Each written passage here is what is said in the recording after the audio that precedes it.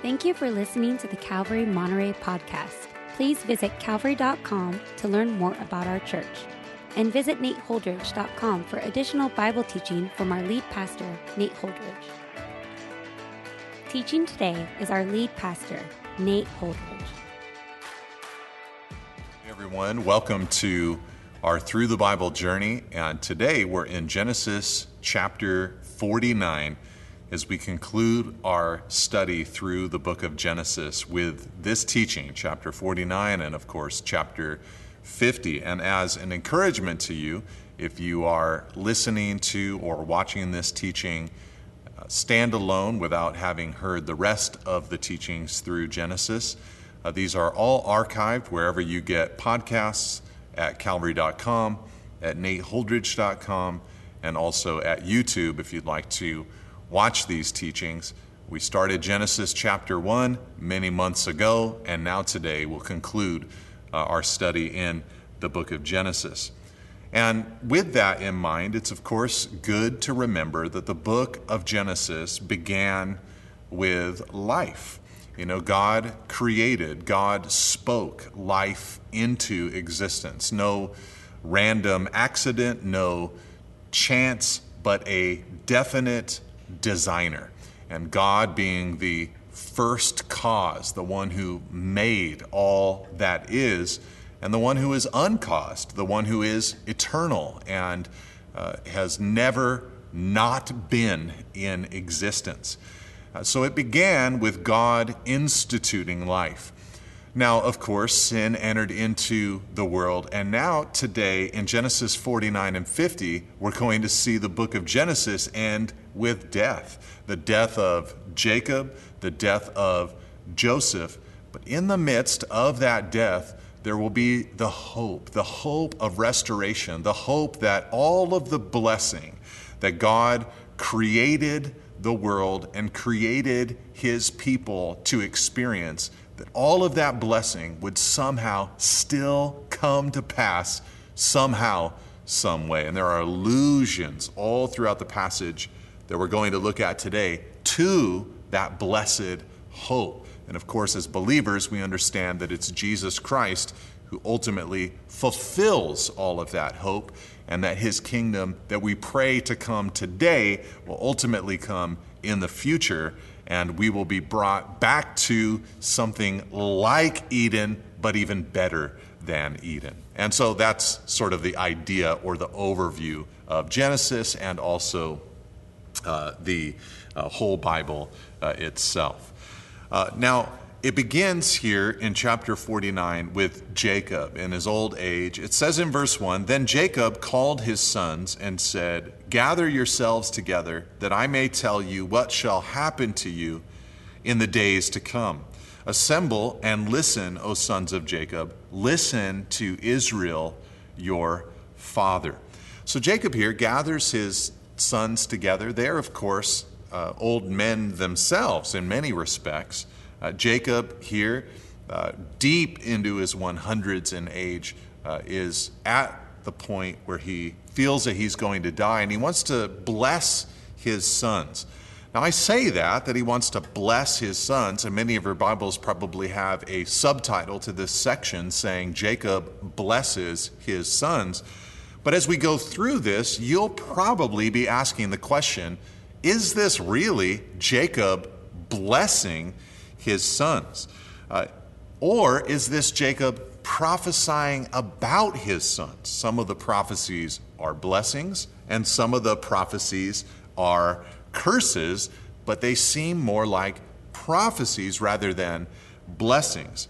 Or is Jacob merely observing who his sons are today and saying that what you are today is going to dictate what your tribe will be like tomorrow? And maybe what Jacob is really doing is not so much blessing or prophesying, but pointing out the consequences of the kind of men that his sons currently are, perhaps even hoping that they will break whatever bad patterns are there in their lives by coming clean, asking for God's grace and forgiveness, perhaps using Judah as an emblem of that, a man who was on one route, but then through repentance was restored to Joseph and then was put on a brand new route, as we'll see in our passage today. But the reason that I call it Jacob blessing his sons is because in verse 24 and verse 28 and following, it says 3 times that Jacob blessed his sons in this section of Scripture. So it does have predictive elements to it. It does have consequential elements to it. But in the end, this is a father speaking life into the lives of his sons. He is blessing his sons. Now, the lives of all of these 12 patriarchal figures, or these 12 boys, or these 12 sons who became the 12 tribes of Israel, the way that they lived did affect those who came after them. And what an important lesson for us as modern believers to embrace. Who we are does impact who comes after us. But of course, Jacob is going to look into their future, but beyond their future, into the messianic hope and kingdom age. And the astounding thing about what Jacob is about to do is that he is going to predict things with incredible accuracy about his boys and the tribes that they would become. Years before going back to the land of promise and becoming the 12 tribes of the nation of Israel, Jacob, as a father far from Canaan in Egypt, is able to predict with great accuracy what is coming. This is the Word of God. It can be trusted, and the prophetic and predictive element within it is part of the reason why we trust it like we do.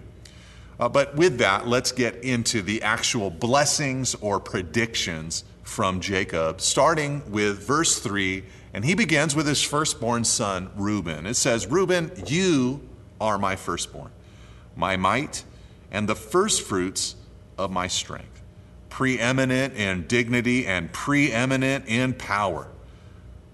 Unstable as water, you shall not have preeminence, because you went up to your father's bed, then you defiled it. He went up to my couch." All right, so the blessings begin, and right away they come in a confrontational form. He starts out with Reuben. Reuben, of course, the firstborn between Jacob and Leah. And he tells Reuben, you are a man with great opportunity. He was preeminent in dignity. He was preeminent in power, he said in verse 3. You're my firstborn. You're my might.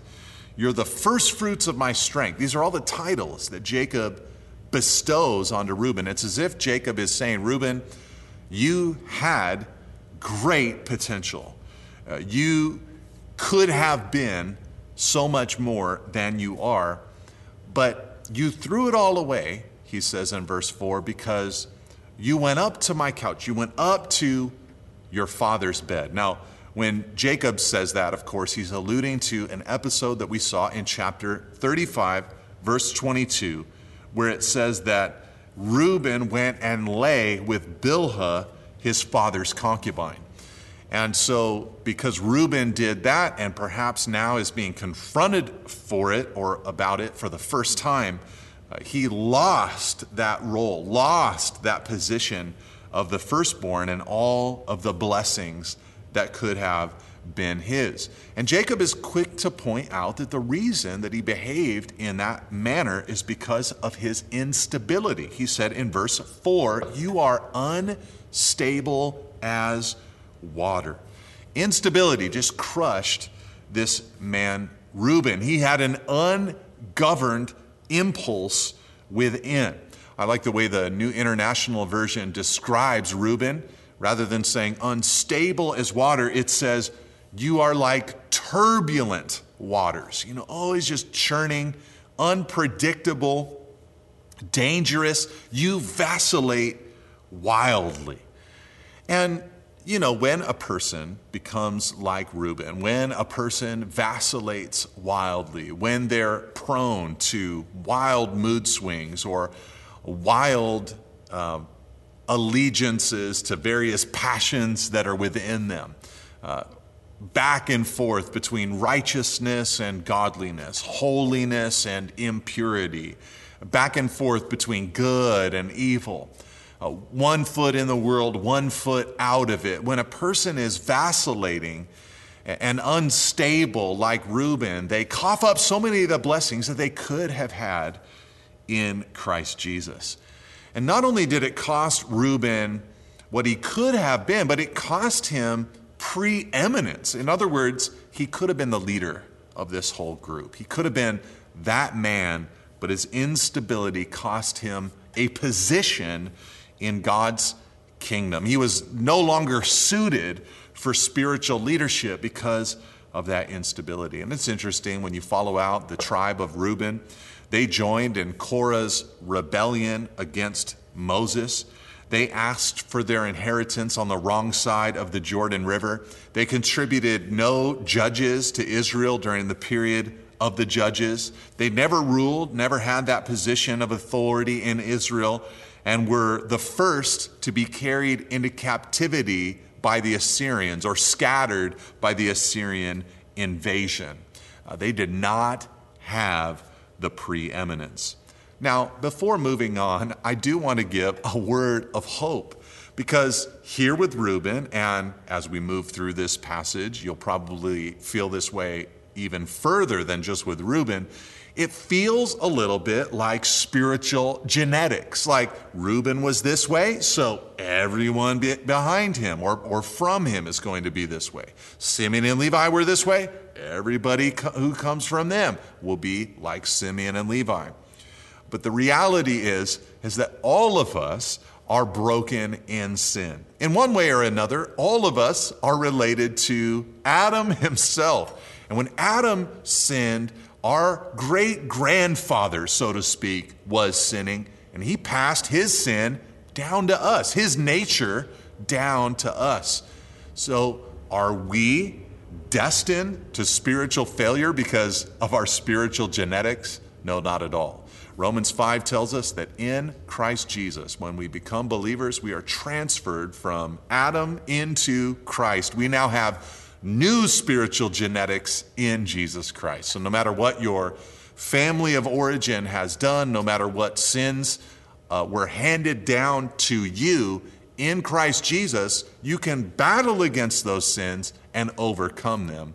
And we'll see that actually in this passage. Some of the descendants of these figures actually rose above their forefather. Let's go on, though, and see the next curse or blessing that Jacob pronounces. In verse 5, he says, Simeon and Levi are brothers. Now, all of them, of course, were brothers, but he wants to put these two together for a specific reason. Simeon and Levi are brothers. Weapons of violence are their swords. Let my soul come not into their counsel. O my glory, be not joined to their company. For in their anger they killed men, and in their willfulness they hamstrung oxen. Cursed be their anger, for it's fierce, and their wrath, for it's cruel. I will divide them in Jacob and scatter them in Israel. Now, after hearing Reuben's blessing, I'm sure Simeon and Levi were a little nervous when Jacob started talking to them.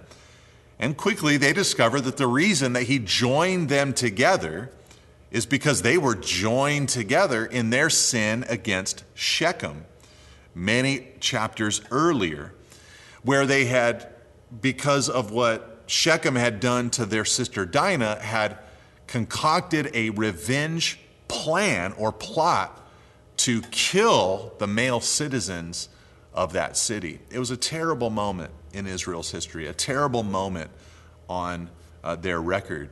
And here Jacob points out that he has not forgotten that moment. He says in verse 6 and 7, you killed men, you hamstrung oxen, your anger, your wrath, it's out of control. Like Reuben, these two would not be the leaders either. They would not inherit that position after Reuben defiled himself. They couldn't lead because they were revenge-filled men. really what they were doing, if you think about it, in that old episode, is they were taking God's place. They thought that vengeance belonged to them, but the Bible says that vengeance belongs to the Lord. Now, when you move forward into Israel's story and you come to the book of Joshua, the people of Israel will eventually go into the promised land, the land of Canaan, where Jacob had come from when he moved to Egypt. They will go back as a people of 1 or 2 or 3 million into the land of Canaan. And when they go in, God will command them to destroy the inhabitants of the land. So, with that in their future, some wonder why Simeon and Levi were judged so harshly by Jacob and so harshly, of course, by God himself. Weren't they behaving in a similar form to the future iteration of Israel when they went into the promised land? But there's a major difference.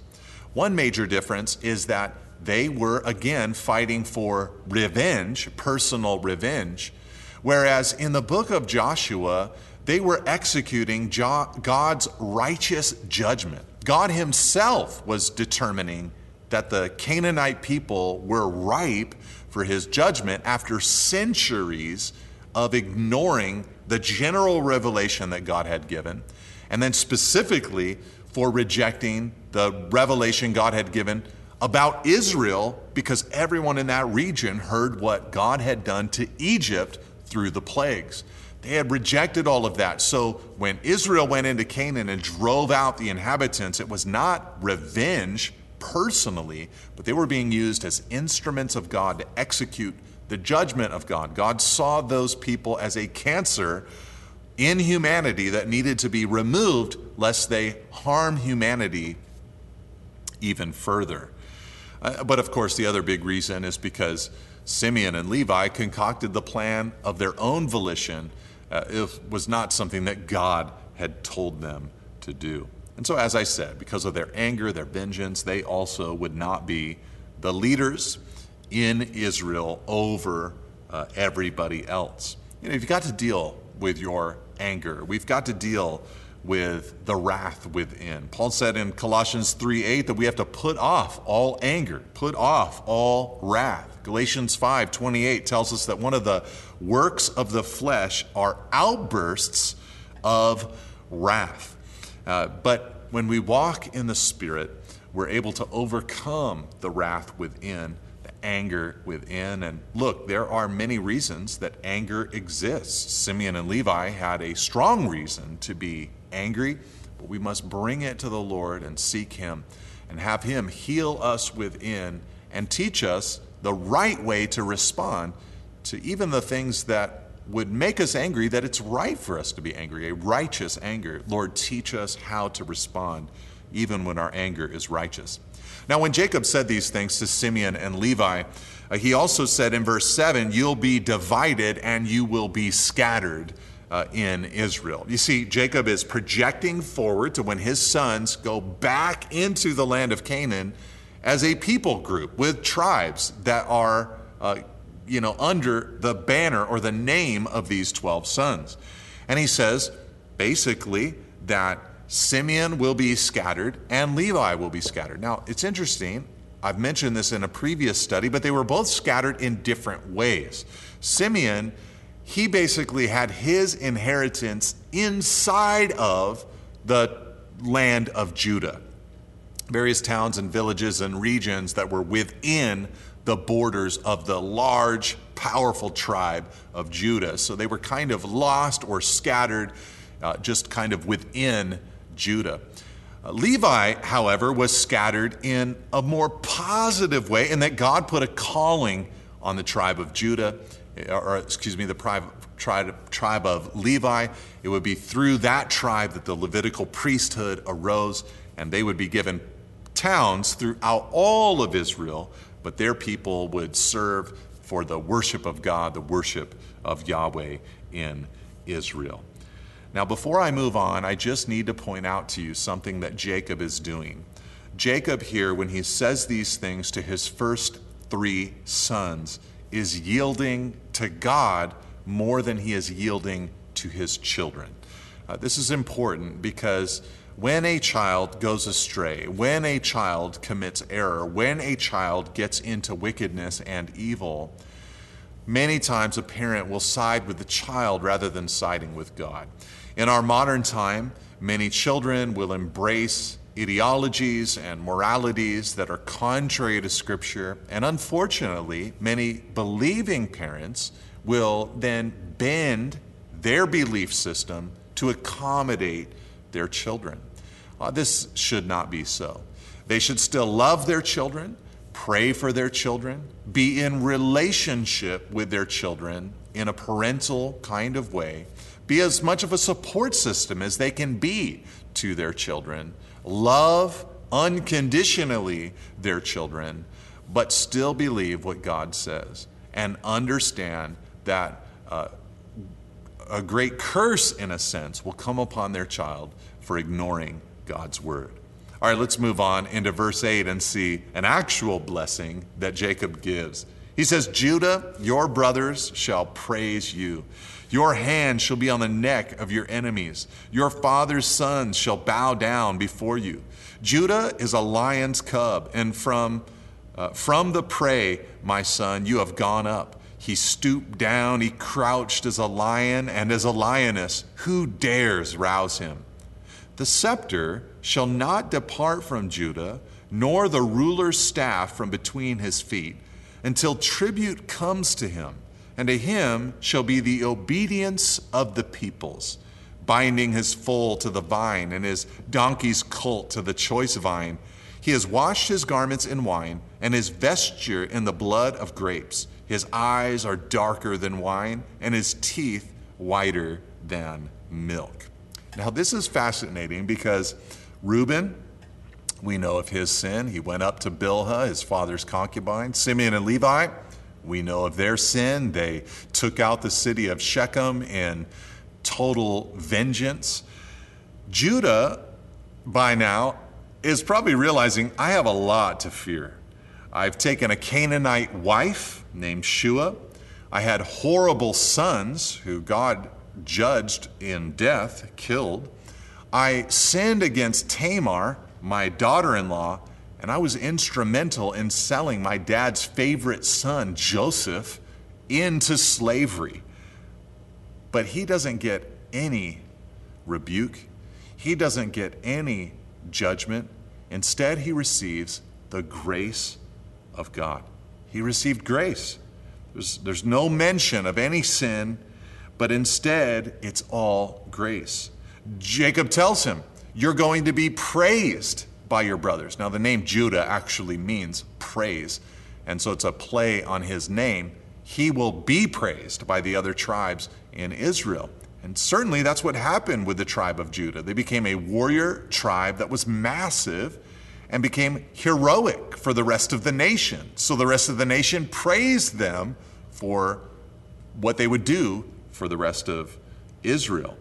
He also says to Judah that he would have a lion-like power. In other words, he'd be mighty militarily. And of course, we look forward to Jesus, who came from the tribe of Judah, and we know him as the Lion of the tribe of Judah. Of all the powerful figures who ever arose from Judah in their history, Jesus is the most lion-like and powerful of all.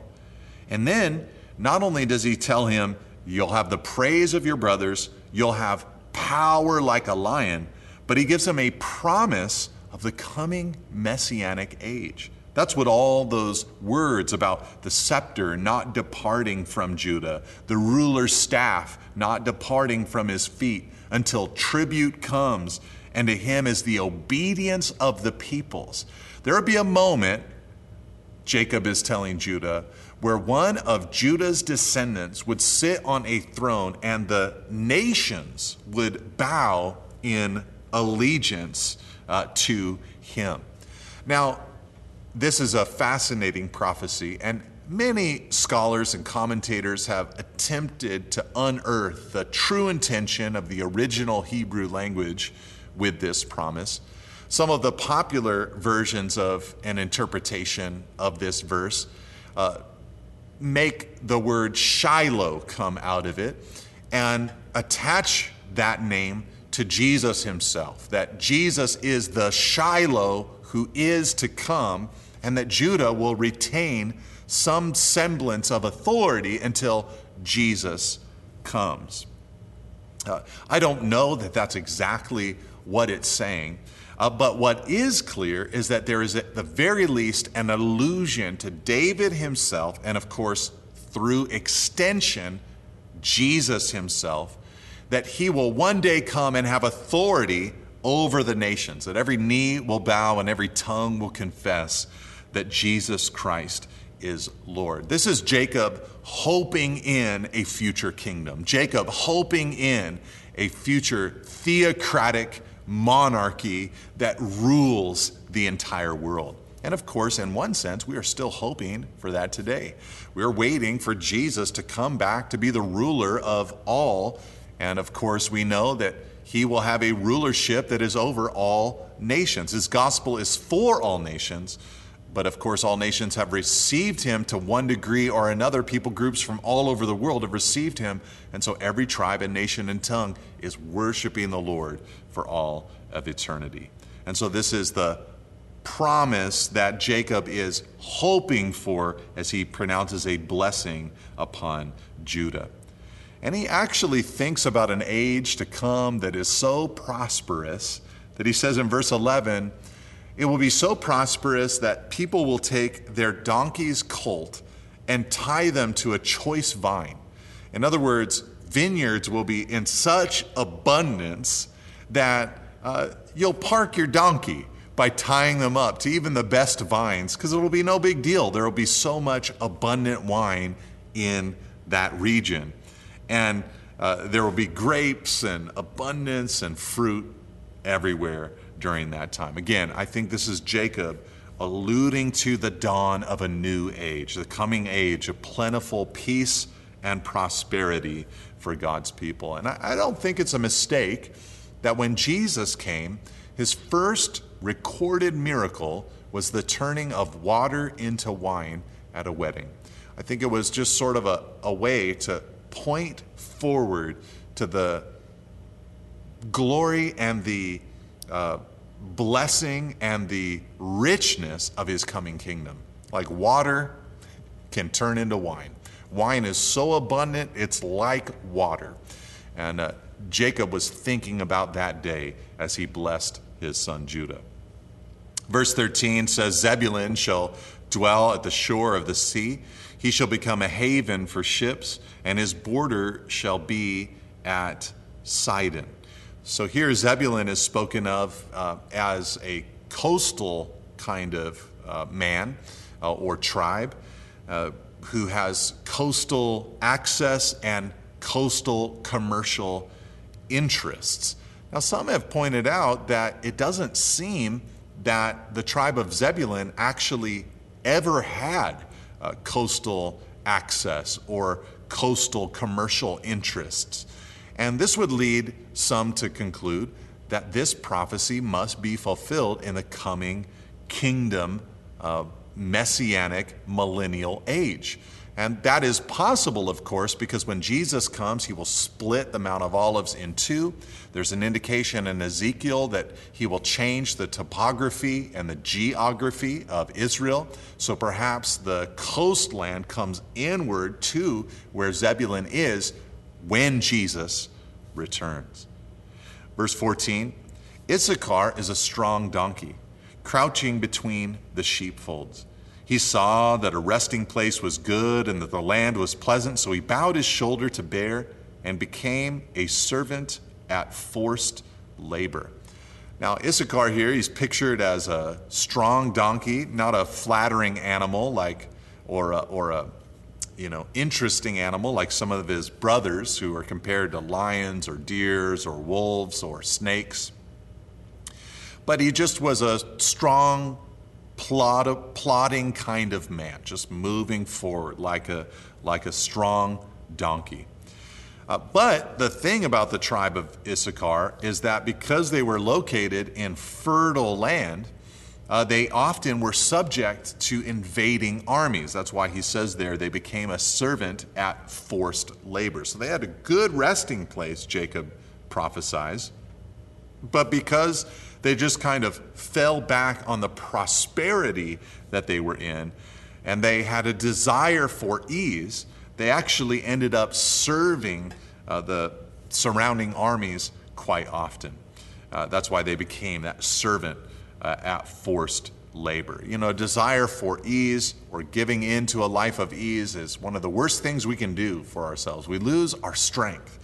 When we say, like the man said in Luke 12:19, to our souls, "Soul, you will have ample goods laid up for many years. Relax, eat, drink, and be merry." That kind of life or mentality is actually what leads to great weakness, and it isn't a blessed life anyways.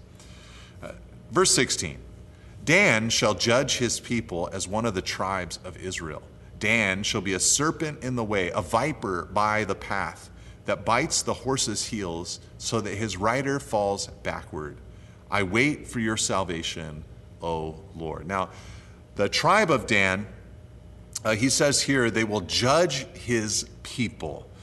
This means that he'll have a position of being a judge, even though he comes from a very small tribe. He'll be kind of fighting for his rights continually, being a judge or operating as a judge over his people. And one way that he'll do that is like a serpent in the way, a viper by the path, Jacob says in verse 17. This means that he is small, but he is influential. And unfortunately, Dan used that influence in the wrong ways. This is the tribe that was the first to practice idolatry in the land of Israel. And I've actually seen the ruins of some of the infamous altars that were built in this tribal area. They introduced this pagan idolatry to the land of Israel. Like a serpent in the road, able to trip up a massive beast of burden. The tribe of Dan, though small, tripped up with their poison the whole nation of Israel.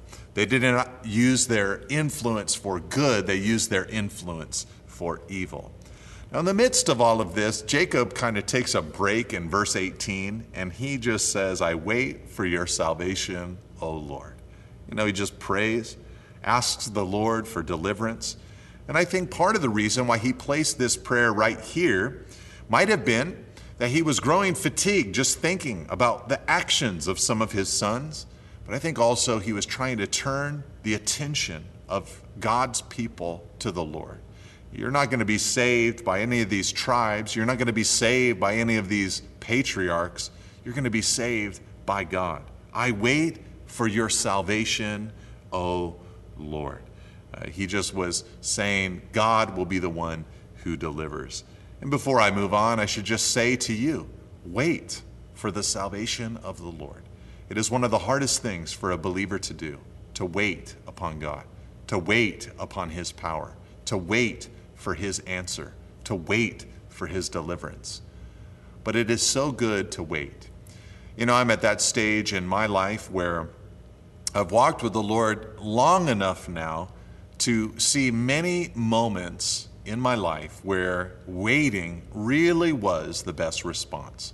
Waiting upon the Lord, waiting for his salvation. So many times where I was tempted to take matters into my own hands, and in prayer I thought, God, this is what I must do. But then I would sense the ministry of the Spirit saying to my heart, wait for me to save, wait for me to deliver. And I've seen the Lord time and time again do that work. And so I'm at that blessed space in life where I can see times in the past that God has saved, but I have so many opportunities yet in the future to still watch God save. Let us be a people who wait on his salvation. Verse 19, raiders shall raid Gad, but he shall raid at their heels. Now the name Gad actually literally means attack. And in this little blessing from Jacob to his son Gad, he fills that blessing with that word, attack. Raiders shall raid Gad, but he shall raid at their heels. It's the same idea, attack, raid. So what he's saying here is that Gad, who eventually was a border tribe, they were on the outskirts of Israel, they would often, as a border tribe, be attacked first, but they would turn against their attackers and they would, verse 19, raid at their heels. They would eventually fight back and win, in other words. In other words, I could say it like this: with God, they were up to the fight. With God, they were up to the fight. Brothers and sisters, there's a fight in front of us. There are raiders attacking, so to speak. But with God, we are up for that fight. He can empower us and strengthen us and get us through. So we must turn to him for his answers and his deliverance. Verse 20, Asher's food shall be rich, and he shall yield royal delicacies. This speaks of the abundance that would be found in the tribe of Asher, a fertile and productive land, and they'd provide rich food. They'd actually provide food that was of royal quality and eventually provide it for future royals in Israel. They dwelled on the rich northern coast of the land of Canaan, and they lived in great abundance. Now, the thing about Asher is that as you follow their story, you discover that often their prosperity was actually the thing that kept them out of war. Their prosperity was the thing that kept them out of war. In fact, in an infamous moment where many of the tribes of Israel refused to gather together to fight against an invading army, and Deborah, the prophetess, led a small band into victory, she sang in her victory song, Asher sat still at the coast of the sea, staying by his landings. You know, there he was in prosperity on the coast of the sea, not doing anything, not engaging himself in the war. And people who live in prosperity today should be warned by the tribe of Asher. Let us not be a people who, due to prosperity or peace or beautiful natural surroundings, avoid engaging in the mission of God, avoid engaging in the war of God. There are dangers attached to prosperity, and this is one of them. Verse 21, Naphtali is a doe let loose that bears beautiful fawns. Now, it is true that the people of Naphtali eventually settled in mountainous territories, so they were like a deer that is climbing in the mountain regions. But here Jacob is saying he's like a doe let loose that has great offspring. There's going to be beautiful fruit that comes from the tribe of Naphtali. And of course, one of the greatest fruits that came from the tribe of Naphtali actually came to the tribe of Naphtali, because Matthew quotes from the Old Testament and tells us that Jesus came and served in Capernaum in the territory of Zebulun and Naphtali. So the greatest of all blessings to come from Naphtali was Jesus himself. Now in verse 22, Jacob blesses his son Joseph, his beloved son, the son that many years before he had given the coat of many colors to. Here he says, Joseph is a fruitful bow by a spring. His branches run over the wall. The archers bitterly attacked him, shot at him, and harassed him severely. Yet his bow remained unmoved. His arms were made agile by the hands of the mighty one of Jacob. From there is the shepherd, the stone of Israel, by the God of your father who will help you, by the Almighty who will bless you with blessings of heaven above, blessings of the deep that crouches beneath, blessings of the breasts and the womb. The blessings of your father are mighty beyond the blessings of my parents, up to the bounties of the everlasting hills. May they be on the head of Joseph and on the brow of him who is set apart from his brothers. 1 Chronicles 5 verse 2 says, the birthright belonged to Joseph. And here with this blessing from Jacob to Joseph, we can see that on full display. Ephraim and Manasseh, so to speak, being blessed through their father Joseph, even though there was no tribe of Joseph in the future and he was split up into Ephraim and Manasseh. The blessing of Joseph would flow into those two tribes. And he says there, Joseph, your branches, they run over the wall. His life and these tribes would actually be a blessing to everyone around them. They would be prosperous in that kind of way. Now, we've been thinking about Joseph as an emblem or type or picture of Jesus, going before his brothers, making a way for reconciliation, providing a way for forgiveness to take place. The favored son who was rejected once but came again. So we've seen Joseph as an emblem of Jesus. And of course, Jesus is the ultimate one with branches that run over the wall, blessing all those who pass by his life and partake of him. Jacob said in verse 23 that the archers bitterly attacked Joseph, shot at him, and harassed him severely. This is him recounting Joseph's life, as a teenager, sold into slavery by his brothers, rejected by his brothers, and went through great trials and difficulties for many years. So it's like he was shot at and harassed by the archers. But then Joseph is told that God is on his side. Notice all the titles that Jacob gives to God when talking to Joseph. He calls God the mighty one of Jacob, the shepherd, the stone of Israel, the God of your father, the Almighty. All these titles for God. It's as if Jacob is saying to Joseph, you've been defended by God. God is on your side, and you will continue to be defended by God. The mighty one of Jacob, the one who gave me all these promises and has stood with me all these years, he's going to stand with you, Joseph. The shepherd who has guided me and led me, the ultimate shepherd. We are under shepherds, taking care of literal flocks, but he has shepherded us. He will shepherd you, Joseph. The stone of Israel, the only firm foundation I've ever known, the only rock upon which I could build my life. He will be a foundation and dependable rock for you, Joseph. The God of your father, the one who came before you, he is now transferred down to you as well, Joseph. He is your God, and he is the Almighty, Jacob said. He is the God who will empower you and enable you. Now, Jacob said that Joseph would then experience radical blessings because God interacted with his life. He called them blessings of heaven above, that's rain. He called them blessings of the deep that crouches beneath, that's streams and rivers of water all throughout their land. He said blessings of the breasts and of the womb, so they'd have much offspring. They would be a numerous people. He said blessings of your father and of my parents, so this is the covenant that Abraham, Isaac, and Jacob had received, up to the bounties of the everlasting hills. In other words, he's thinking out beyond just the physical blessings into the ultimate kingdom and glory of Christ.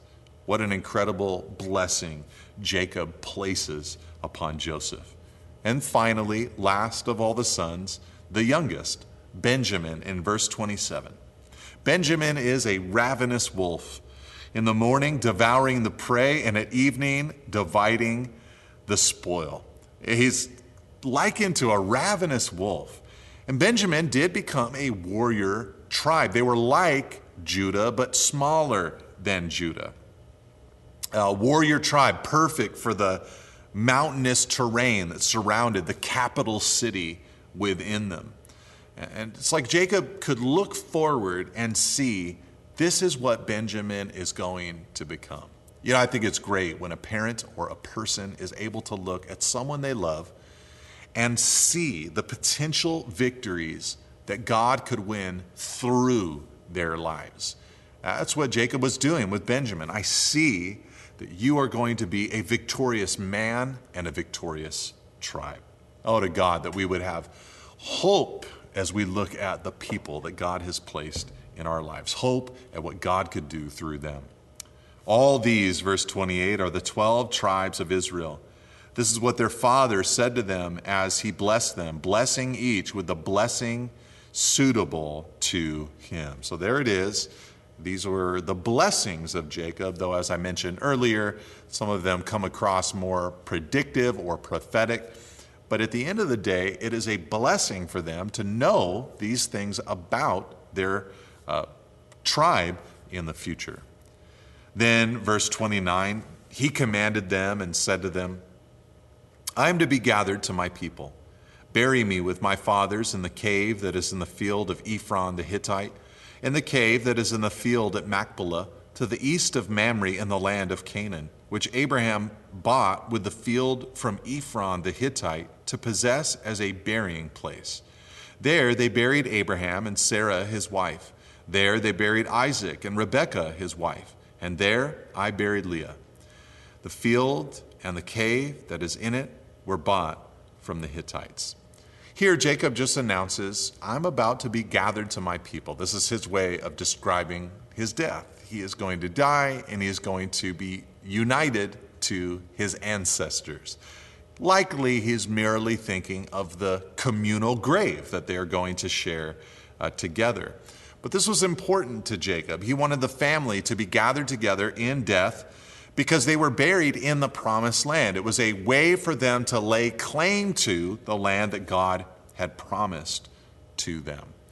Now, in a sense, I like this because Jacob is anticipating death. He is living backwards, so to speak. He is thinking about what he wants his life to be like because his death is approaching. And I think it's a good exercise for us as God's people to be thinking about what would we like our lives to be about. And one great way to think about that is to ask yourself the question, what would you like the eulogy to say about you? And to work backwards from that point. Now, of course, here he is trying to connect the faith of Abraham as well, and that's why he wants to be buried with his father, with his grandfather, Abraham and Isaac.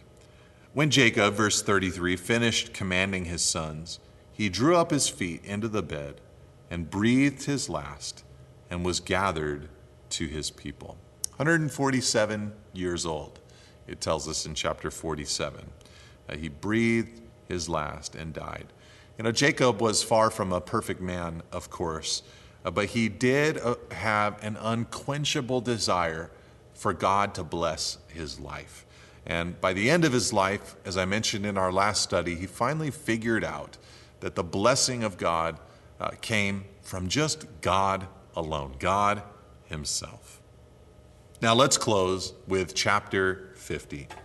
It says in verse 1, Then Joseph fell on his father's face and wept over him and kissed him. And Joseph commanded his servants, the physicians, to embalm his father. So the physicians embalmed Israel. 40 days were required for it, for that is how many are required for embalming. And the Egyptians wept for him 70 days. Now, all through this passage, what we're going to see are the Egyptian officials engaging in the official mourning of Jacob, mourning over Jacob.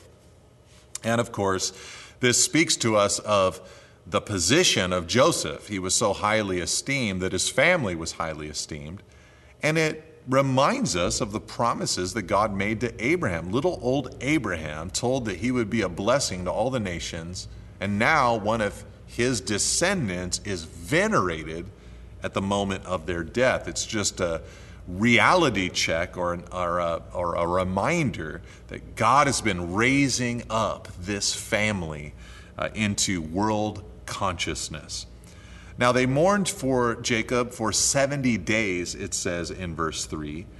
And some say that this is 2 days shorter than the official time of or length of grieving for a deceased Pharaoh, that they'd grieve for them for 72 days. So this speaks of great honor that they would mourn for Jacob, Joseph's father, for 72 days.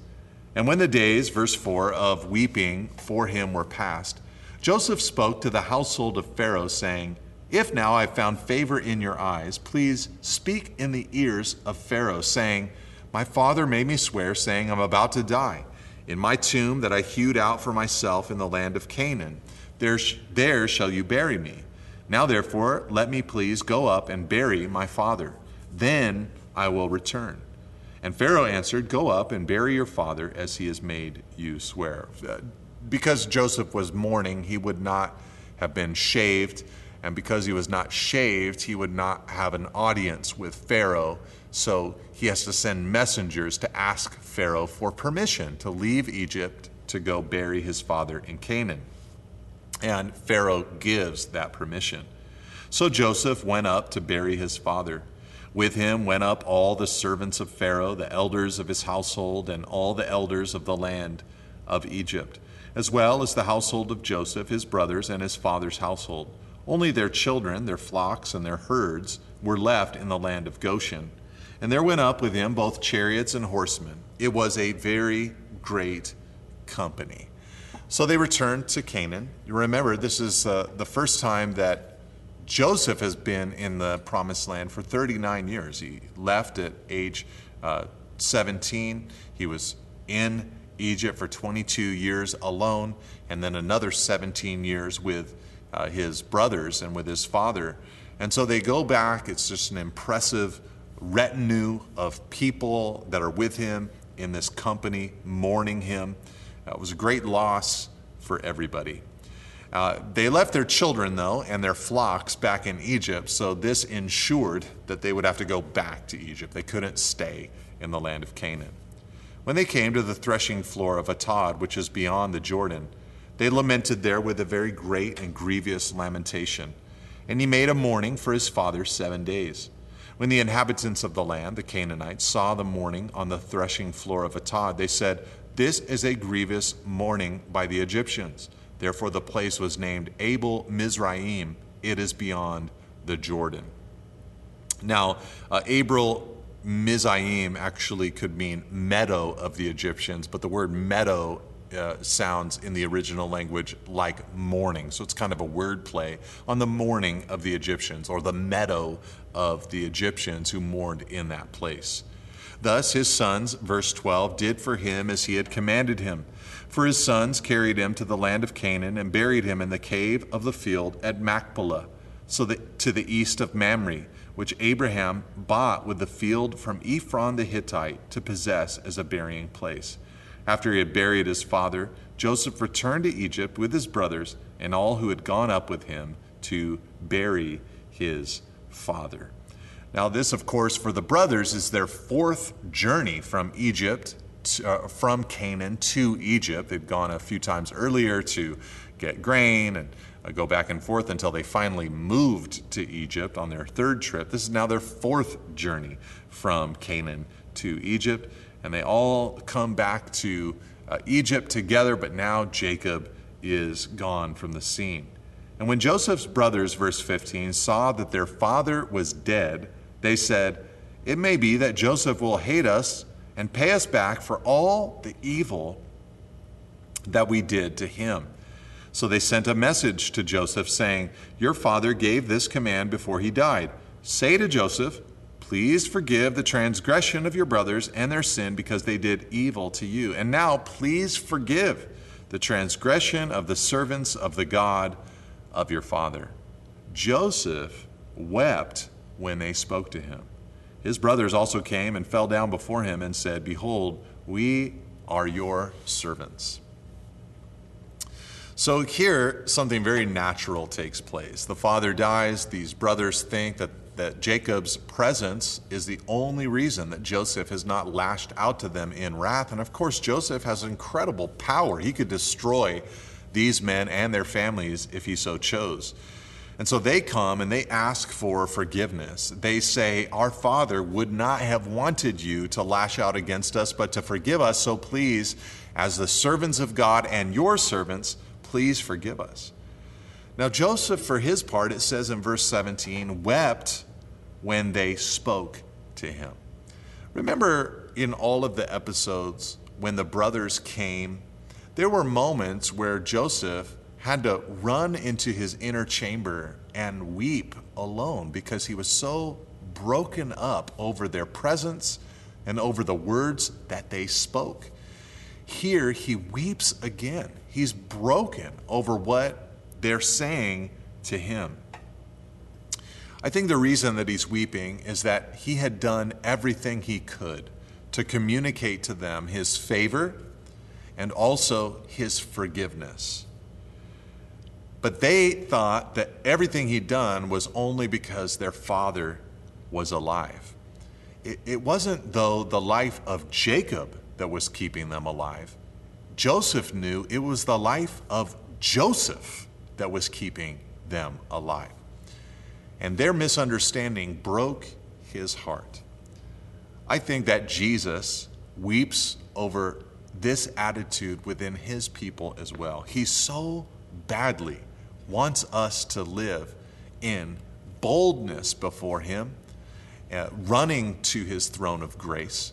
He wants us to understand our position, forgiven in Christ Jesus, righteous in the sight of God. But so often, when we are weak, we fall into fear and doubt before him. We should have a reverence for God. That is fear, a fear of God, but not a paranoia about God, that kind of fear. So we have to learn to embrace the grace that Christ has extended to us. And so often, when we're still trying to earn it, or we're still thinking we're not good enough in his sight, we are like these brothers who think that the life of the father was what was causing Joseph to favor them, but the favor came because of the life of the son, the life of Joseph himself. But Joseph said to them, verse 19, "Do not fear, for am I in the place of God? As for you, you meant evil against me, but God meant it for good, to bring it about that many people should be kept alive as they are today.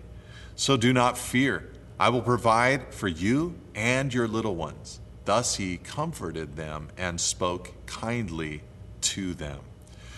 Joseph demonstrates a great heart. He says, first of all, am I in the place of God? This is a great heart and a great attitude. In fact, I think that this heart and attitude is very helpful for those of us who need to extend forgiveness to someone else.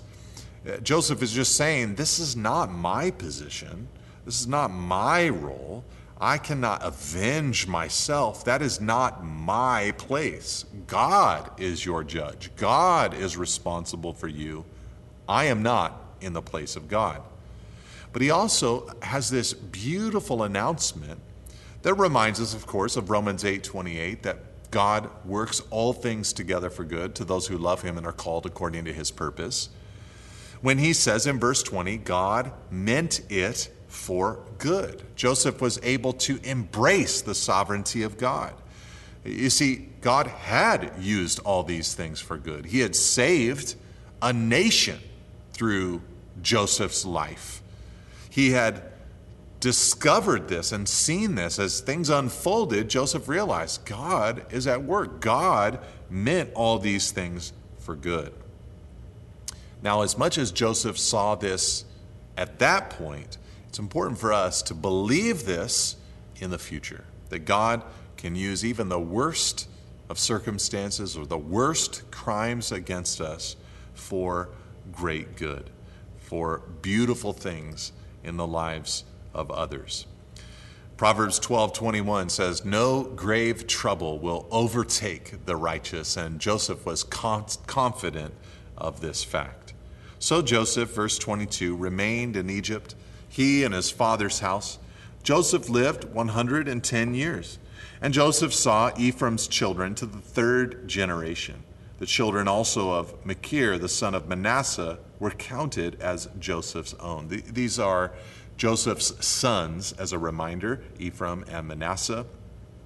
And Joseph got to 110 years old, and he was able to see his great-great-grandsons on Ephraim's side and his great-grandsons on Manasseh's side. And he's just living a blessed life. But he's going to die, and that it's important for us to note that he's going to die before his brothers. They're older than him, but they'll actually live much longer than him. And Joseph said to his brothers, I'm about to die, but God will visit you and bring you up out of this land to the land that he swore to Abraham, to Isaac, and to Jacob. Then Joseph made the sons of Israel swear, saying, God will surely visit you, and you shall carry up my bones from here. So Joseph died, being 110 years old. They embalmed him, and he was put in a coffin in Egypt. Now, 110 years old, we have studied and come to understand, was, according to Egyptian lore, the perfect age. Though many of them did not live that long, Joseph did. He lived that exemplary age according to their standards. And as he was dying, he made his brothers promise, when you return to Canaan, bring my bones. And years later, centuries later, when the people of Israel went to the land of Canaan, they did bring the bones of Joseph with them so that he could be buried in the land of promise, live, so to speak, in the land of promise. And here, Joseph just announces, God will visit you. I'm about to die, but God will visit you. I know I've provided for you, but God will take care of you. I know I've been your sustenance, but God will defend you. I know I've provided all of your needs, but God will provide all of your needs. And one day he'll visit you, and he will carry you out of this place back into the land of promise. And when that happens, bring my bones with you. All of this, of course, is looking forward to the day that they would leave Egypt and go into the promised land. The book of Exodus is about them leaving Egypt, and we will study that book next. But the book of Joshua is about them going into the promised land after a period of wandering in the wilderness for 40 years. By the way, this sentence that concludes the book of Genesis, it is the thing that Joseph was extolled and praised for in the book of Hebrews. In Hebrews chapter 11, the patriarchs are mentioned for their great faith, and each one of them had a singular thing pointed out that they had great faith in God for and about. And Joseph's was this, that when he was dying, Hebrews 11:22, he made mention of the departure of the children of Israel and gave instructions concerning his bones. The reason why this was his great act of faith is because it was Joseph's way of saying, the best is yet to come. The best is yet to come. Yes, the book of Genesis began in a garden, and yes, it ended with a coffin, Joseph's coffin. But the best is yet to come. Things do not have to get worse and worse, but because of the plan of God to restore all things unto himself through the blood of Jesus Christ, the best is yet to come. And Joseph understood that and was praised for that great faith. And we also today must believe that the best is yet to come. God bless you, church. I hope you journey with us through the book of Exodus, but thank you for joining me in the book of Genesis. Thank you for listening. If you would like more teachings and information about Calvary Monterey, please visit calvary.com. You can also find books, teachings through the Bible, and articles from our lead pastor at nateholdridge.com. Thanks again for tuning in. See you next week.